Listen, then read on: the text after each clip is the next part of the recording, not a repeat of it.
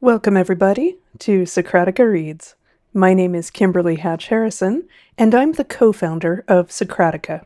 You may know our YouTube channel, where we teach math, science, computer programming. The real focus of our work is lifelong learning. And for me, the secret to lifelong learning is reading. The love of reading has taken me further in life than anything else. It's great, of course, that there are online videos like ours that teach you a lot of different things, but at least so far, there's not a video for everything. Maybe one day. We're working on it. It's going to take a few generations of edutubers to cover the basic curriculum. If you really want to be able to get inside the mind of a great thinker, you're going to want to read what they write. So, in this podcast, I'm giving you a taste of the kinds of things I'm reading, what I find inspiring. And because time is short, I'm skipping to my favorite part. Today, I want to share with you a fantasy novel called Star Daughter by Shweta Thakrar. This is a story about a young woman who is half human, half star, who lives among us. Her true nature is hidden, along with her silvery hair that she has to keep dyeing. Speaking of dying, her father suddenly takes ill because of something she did, and she has to go searching for a way to rescue him. This involves a reunion with her starry relations. But first, she visits a magical night market, and this is my favorite part.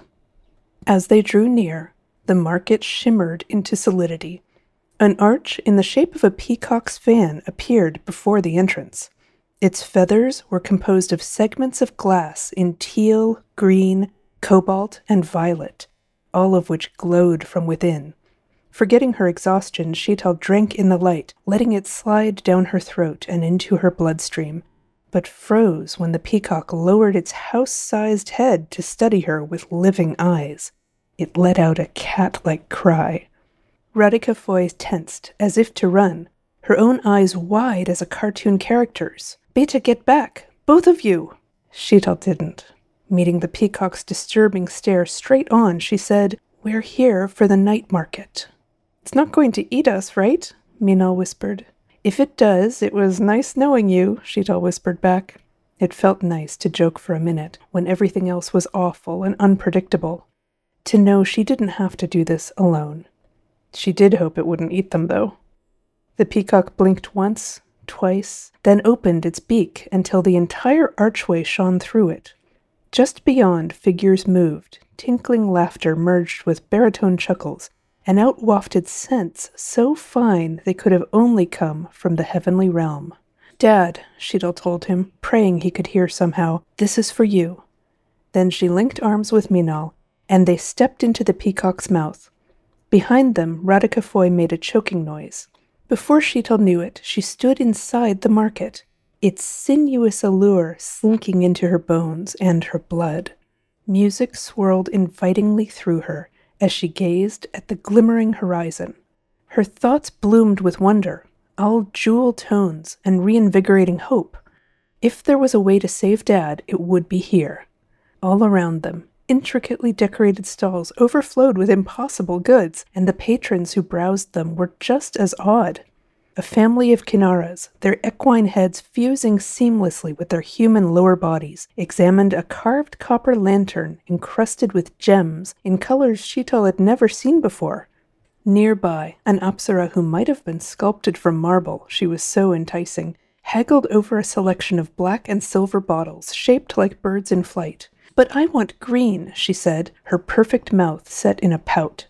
"I'm sorry," said the stall owner, a young man who could have himself been the hero in a Bollywood love story, "but all I have in stock is what you see here." Sheetal stood rooted to the mosaic-tiled floor, trying really hard not to ogle. By accident or ardent wish, she'd stumbled into a mythic wonderland. It was all so strange, so seductive, that if this had been any other day, she would have been raring to see it all, taste it all, to unearth rusty keys to hidden cabinets of curiosities, and gulp down steaming purple potions that would send her on adventures in imaginary realms. "Sheetal!" snapped Radhika Foy. "Meenal!" She gripped Sheetal's arm hard enough to bruise. "I've been trying to get you to listen for 10 minutes. Come now." 10 minutes? It had felt like 30 seconds. Sheetal fought to loosen herself from the night market's glamour. How could she have forgotten Dad? Meenal, too, looked dazed. "This place. I could lose myself here. We need to be careful." "Ah, yes," said a sly voice, far too close to Sheetal's ear. "A young girl brimming over with want. Stewing in it like vegetables in dal. Want goes so well with rice, wouldn't you say?" A wrinkled brown finger beckoned. Sheetal stared down its length to find an old woman in a maroon and gold sari. "Come to my stall, child, and see if we can't find something to plug up that hole in your heart." "My heart's not the one that needs help," Sheetal said. "Everyone's heart seeks something." The vendor scurried back behind the counter of her stall. "A cream, a charm, a confirmation." Radhika sniffed, but waved Sheetal forward. She shared a cautious glance with Meenal, then took in the tent before them.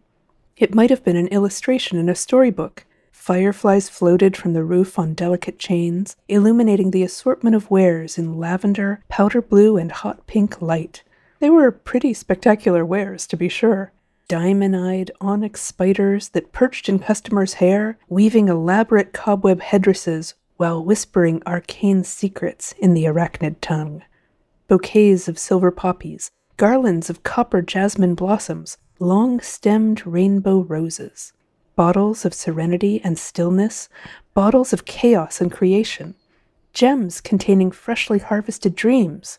"How about a potion to help my dad's heart?" Sheetal asked. "Some hearts," said the vendor, as if she hadn't heard, "seek their reflection in the form of a lover's rapt gaze." She thrust a silver hand mirror at Sheetal. Ordinary, but for a single brown eye where the glass should have been, as if someone were peering through the frame and winking. One of the best parts about reading is that you enter someone else's mind. It's one brain talking to another brain. This might be someone who lives on the other side of the country, or in a different country, or someone from a whole other time that you would never get a chance to talk to. If you're used to picking up books about people who are just like you, I encourage you to expand your horizons a little. You know what your life is like. Read about someone else's life. Listen to someone else's thoughts. Thanks for listening.